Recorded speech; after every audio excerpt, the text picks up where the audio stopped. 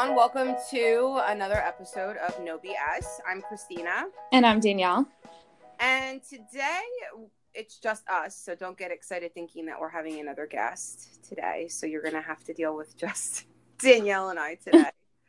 Today we're going to talk about a topic that I have the majority of my career experience in, as well as Danielle. We're going to talk about substance abuse and addiction. So just a little bit of background on me. I didn't ask for this, but in graduate school, I did my practicum and internship in a residential substance abuse setting. And what a residential substance abuse setting looks like is it's detox and also, as layman's terms, rehab. And based on insurance, which is a whole nother issue, the patients can stay, almost up to 30 days. So it's residential. It was a strict schedule to follow. It was like and 15-hour days.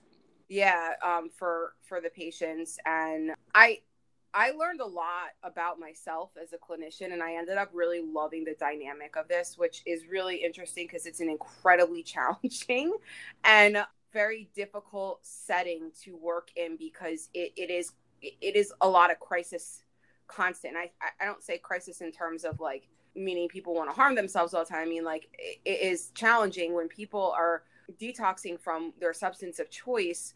They are getting their feelings back, essentially. So if you have been suppressing your feelings for quite some time, you can imagine what that volcano explosion might look like when you finally start to feel those feelings again. So when I say crisis, I mean, there's a lot going on. A lot of people going through things, a lot of support that's needed. There's a lot of biological things going on, too. I mean, people have been operating with a substance, whether that's drugs or alcohol, in their body for an extended period of time at a constant level. And so, yes, the emotional flooding absolutely. Mm-hmm. But there's the physical discomfort that goes along with it. And sometimes that can be pretty severe. So working with people at that level of care, both detox and residential treatment, can be a crisis mode, quote unquote. Yeah. Whereas everything feeling catastrophic and reactions being extremely heightened, and navigating the dynamics between a client's family who's trying to support them and the client's experience, and like a very intense time of growth and development and major life changes all at once. So naturally, while not all of the clients that Christina and I have worked with are suicidal or aggressive or, self-harming, that does happen. The experiences are intense. And catastrophic is the only way that I can really describe the emotional experiences that people have. I mean, like, everything feels extreme and intense and needs to be taken care of now. Yeah. And I've always said, like, if you're new starting out in the field, this is a great place to learn because you kind of get thrown into the wolves and you don't have enough time to think. So I actually loved it. To be honest, my experience of substance abuse and what it looks like was very limited. And yes, I have had people in my life that have abused substances, but I just didn't have any education on it. So I learned a lot from working there, and I learned a lot about myself, and my personality was a really good fit for that type of environment. So much so that I stayed within that environment for 8 years of my life until I went into private practice. So a lot of people ask me, like, what is your field of expertise? And I want to say, based on experience, 100% working with addiction. Danielle and I actually met at one residential facility that we both worked in. I trained her. Listen, I was a clinician prior to going there. Christina just trained me for the job. Yeah. You didn't teach me to be a therapist. No, I didn't at all. Actually, I didn't have to. So it was really cool. And that's basically how her and I even became friends, because she didn't piss me off. She knew what she was doing. But no. So we have a lot of experience working together. And we also, towards the end of my time there, her and I worked within the same program. She worked with the women's program in the long-term treatment. I worked in the men's program, the long-term treatment. So we were very heavily involved in collaboration and working within the same environment together. So Christina described earlier that residential treatment often, depending on insurance or payment, can last up to 4 weeks. The program that we were working in that was considered long-term was a long-term transitional program. So this program was designed to be anywhere from 3 to 12 months for the clients coming in. They were housed on campus or at a satellite.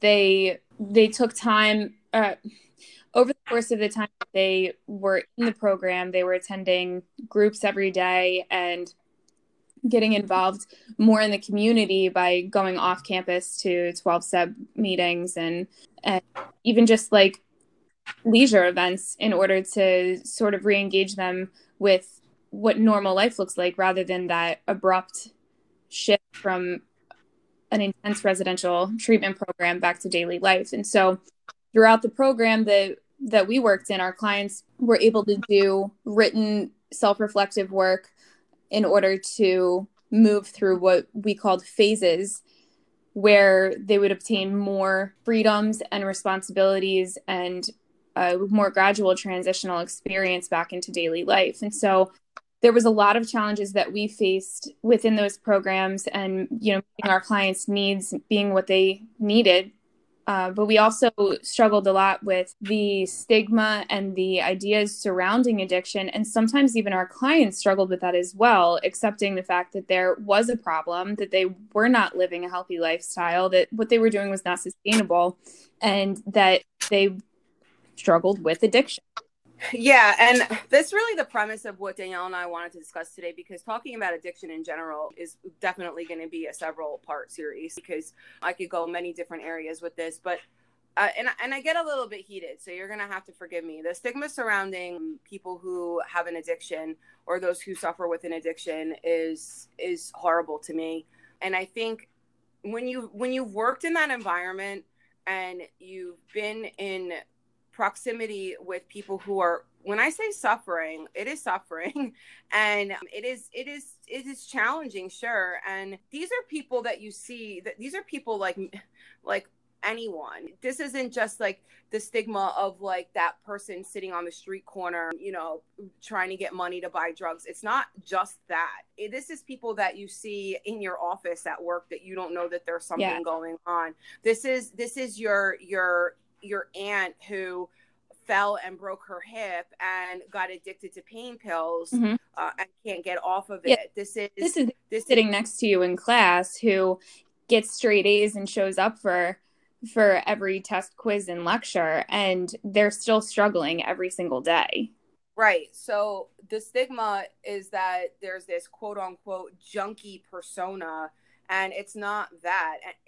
It's also not like the person who's like piss drunk, falling down in a bar, and like, you know, that's not what addiction looks like. Is that a piece? Yeah. I mean, these things can all be pieces. Oh, yeah. The stigmatized image that we have of somebody with addiction, that can all be part of the story. But that's not saying that every person who struggles with this disease, and we'll get into the disease portion of it, it's not saying that everybody who's struggling with the disease of addiction is so dysfunctional that they can't keep up the facade of a normal, healthy life.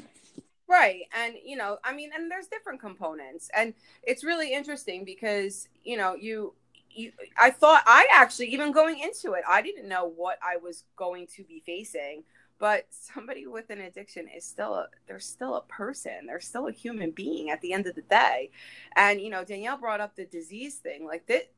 Nobody chooses this life. I mean, yeah, sure, you choose to pick up that first time, or you choose to make you make choices, but there's a part of your brain that gets zapped I'm talking in layman's terms. Danielle can be more scientific when that substance hits it. And I think the reason why I'm so passionate about it is because watching people go through that guilt and shame for the things that they did do in their active addiction is very real.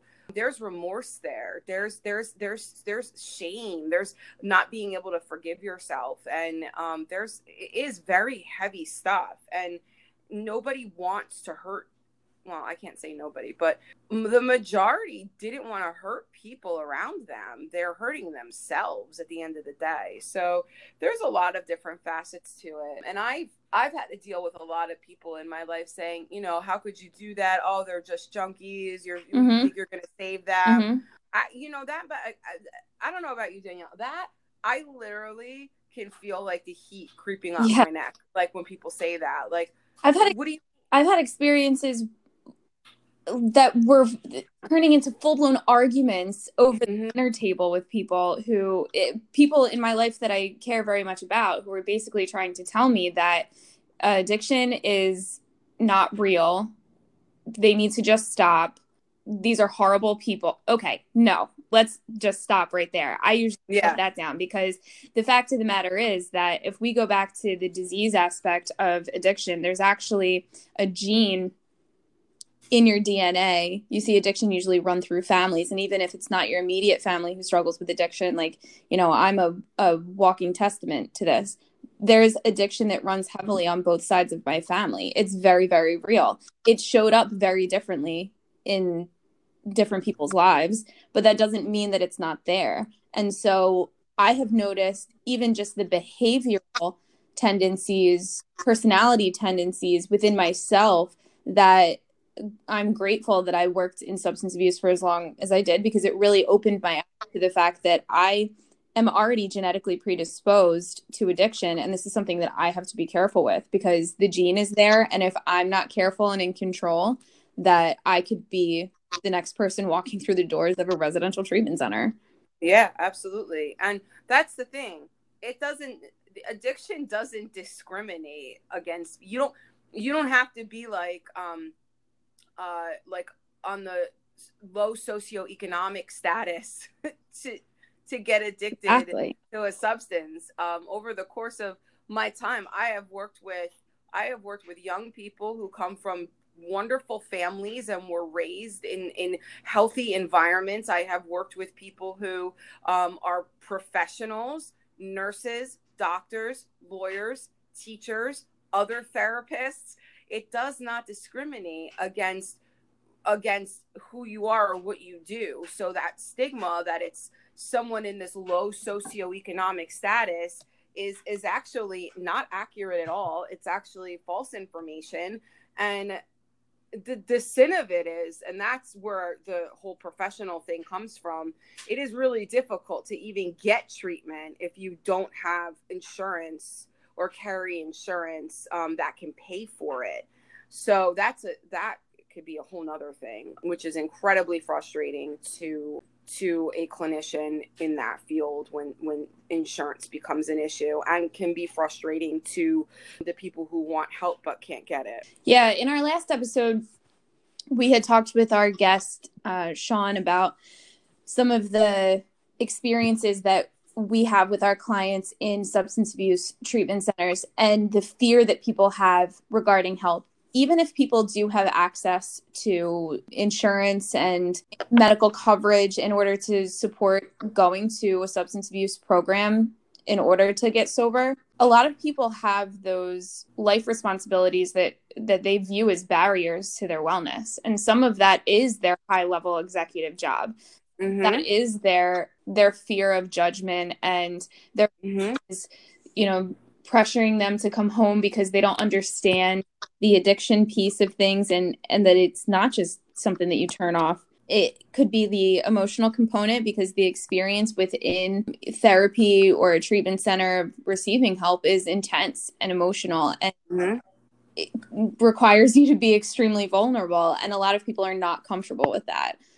So yeah, I mean, the insurance piece is a big part of it, or the finances, and being able to get to a treatment center and have the option to complete a program. But there's even more beyond that. I mean, once people have that door unlocked, it's like, what other barriers can be thrown in the mix? And that's the thing too. And I used to always stress this. You're in a bubble when you're in treatment, and the real work starts when you leave.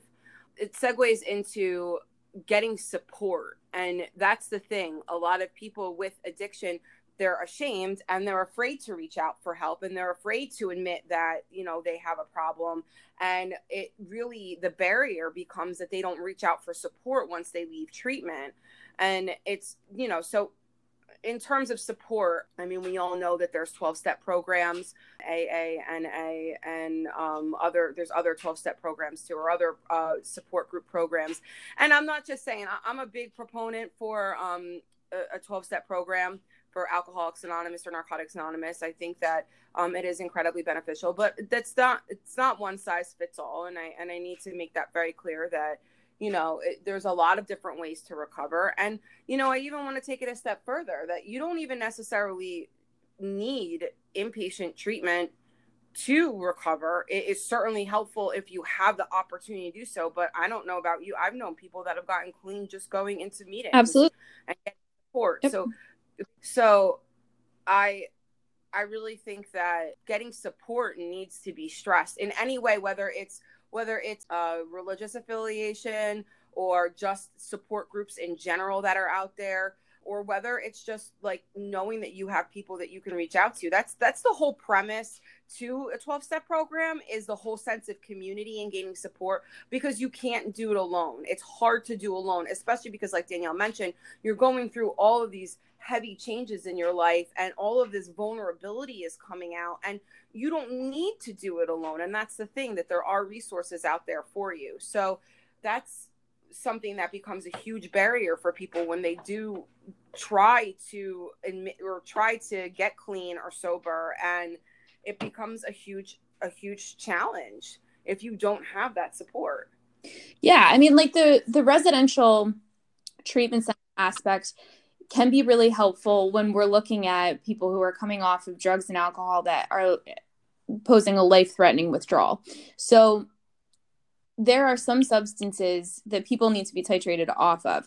If you suddenly stop drinking or using, there's life-threatening risks there. And some has to do with like medical complications that you may or may not know that you have, or you may not have at all, but there's a lot of danger in just stopping. And so a lot of the reason why Christina and I do support residential treatment is because there's generally a medical component to that where you can be monitored and kept safe. Now, there are people, and I have my own family has gone through 12-step fellowships or other support groups and have gotten sober in that way.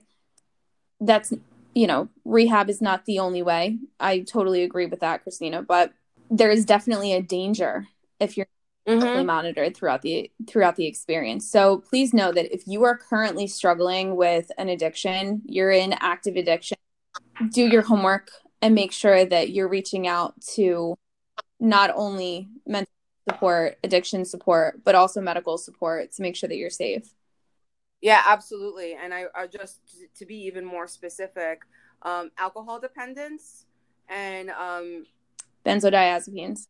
I was just trying to figure out benzodiazepine. I was going to say benzos. Just trying to sound professional. Benzodiazepine addiction, you can actually have a seizure and you can die. And I'm not saying that like the chances of death are stronger with those two specific withdrawals if you don't seek proper medical attention. Benzodiazepines would be things like Xanax, Klonopin, Valium, Ativan. Any substances within that class of medication pose a really strong risk. Seizures are one, but there's other things. And again, of course, the way that the condition that your body is in will have a huge impact as well, because, most of the time when people are using drugs or alcohol, they're able to see the symptoms of other medical issues, or they are causing other medical issues that they're unaware of.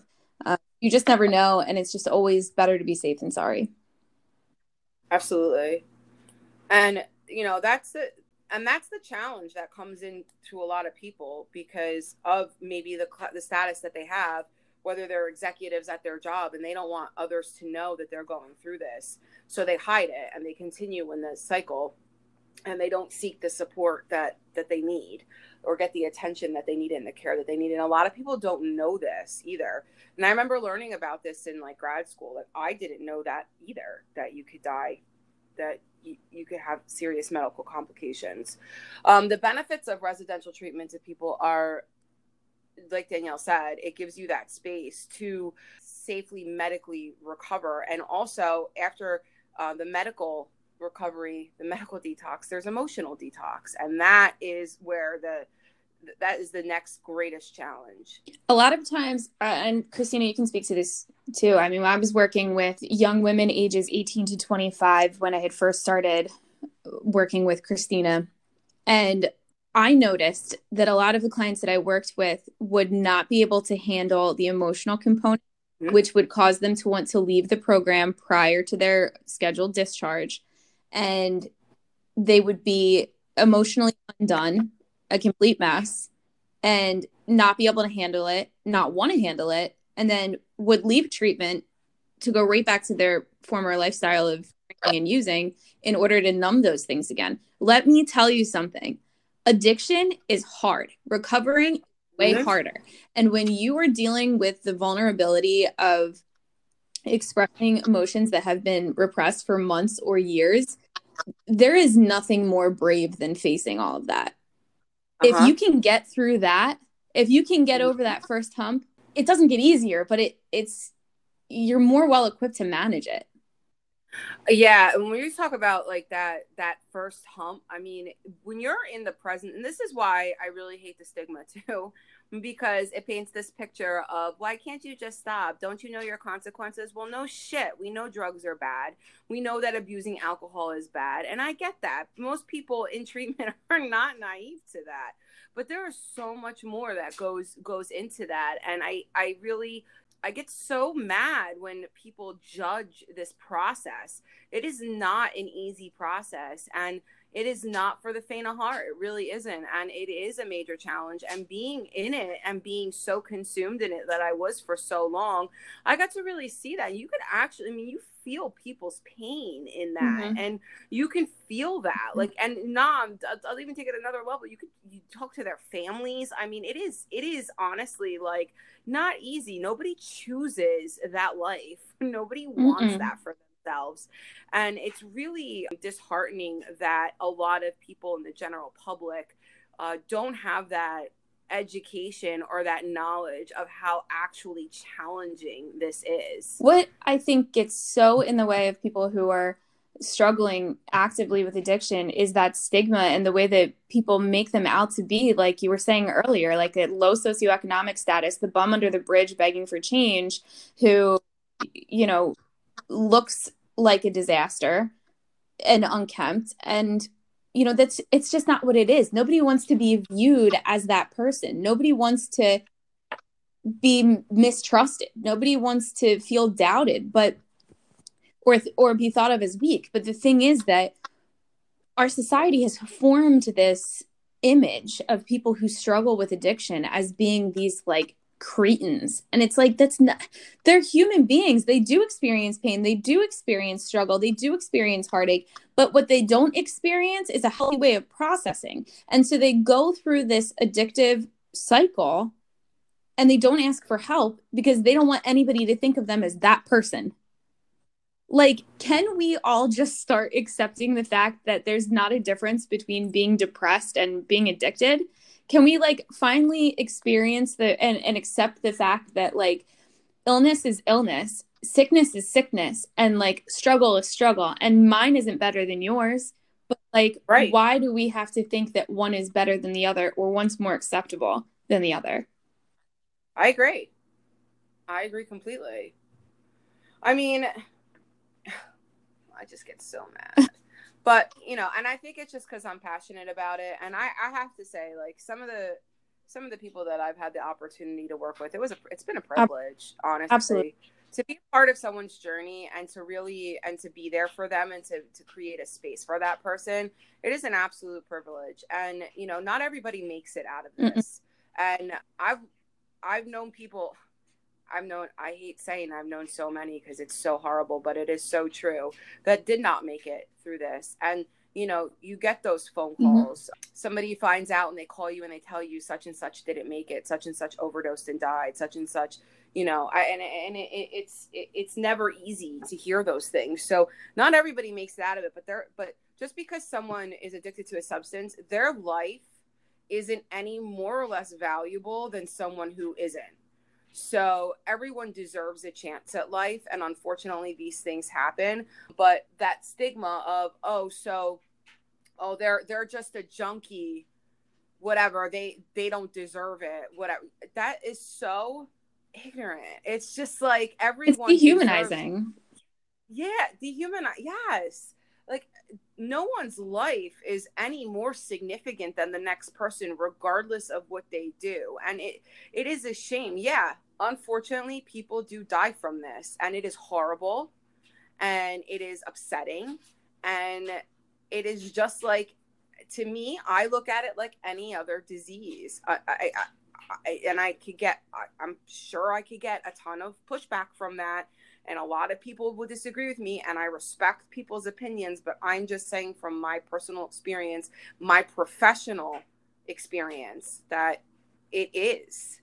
If you've not been there, you don't know, and that's fine. I don't sit there and pretend like I know what it's like to walk in the shoes of a teacher or a doctor. I don't pretend that. So, you know, just try and take this with an open mind and a grain of salt. If you are currently struggling with addiction, please know that we have resources both at the end of this episode and on our Instagram page. We talk about this topic on our social media platforms, which is at @no_BS therapy on both TikTok and Instagram. We will be making sure to keep resources posted in the highlights, the Get Help section of our highlights on our Instagram page. And we are always happy to ask questions or to answer questions that you ask and provide any support possible. Yeah, and just know that, you know, if you are struggling, you know, you don't have to do it alone. You don't. And you deserve to live a healthy life. It's hard to ask for help, but it's the only way out. Yeah. And we're supportive of you. You know, we're supportive of anybody. I don't care if you have one day clean. I'm supportive of that. Yeah. You know, the struggle is very, very real. It's not fake. It's not something that I take very lightly at all. So there's definitely help out there for you. And, you know, and for family members as well. There's help for family members who have people who are suffering with addiction in their lives. And we can't discount the family members too, because they have their own recovery that they need to process. So just to sum up, the stigma of addiction, it needs to be stopped, but I'm not, you know, powerful enough to do so. But I encourage you, if you're not educated in this, just listen to this with an open mind. You know, we're coming from professional and personal experience, and just keep an open mind, because this isn't something to be taken lightly. And, you know, like I said, this is a pretty general episode, and, you know, we can talk much more in detail about other topics surrounding this. I mean, there's co-occurring disorders, there's co-addictions, there's long-term treatments, there's things that we could talk about in more specific detail down the road. We know that addiction is an insidious and painful experience for both the person struggling with the addiction and their loved ones, whether it's friends, families, coworkers, anyone. And so we want to make sure that you know that there is so much more to this. It's so much deeper, and there's so much more education that we want to provide you. If you have somebody in your life who's addicted, love on them. They need to open up. They need to feel safe. They need to feel comfortable, and they need your support. We are more than happy to continue providing that support through our podcast, but we also want to make sure that you know where to look. So keep an eye out on our social media pages. Take a listen at the end of this episode for some starting points in order to get some of that help. And we'll be bringing you so much more in the future. So thanks for listening to No BS. Great start to our second season. And we are so excited about more guests and more information that's relevant to you and the experiences that you have. Thank you for listening, guys. This is a topic that's near and dear to my heart. And I'm really glad I have the platform to speak on it. See you next time. Bye.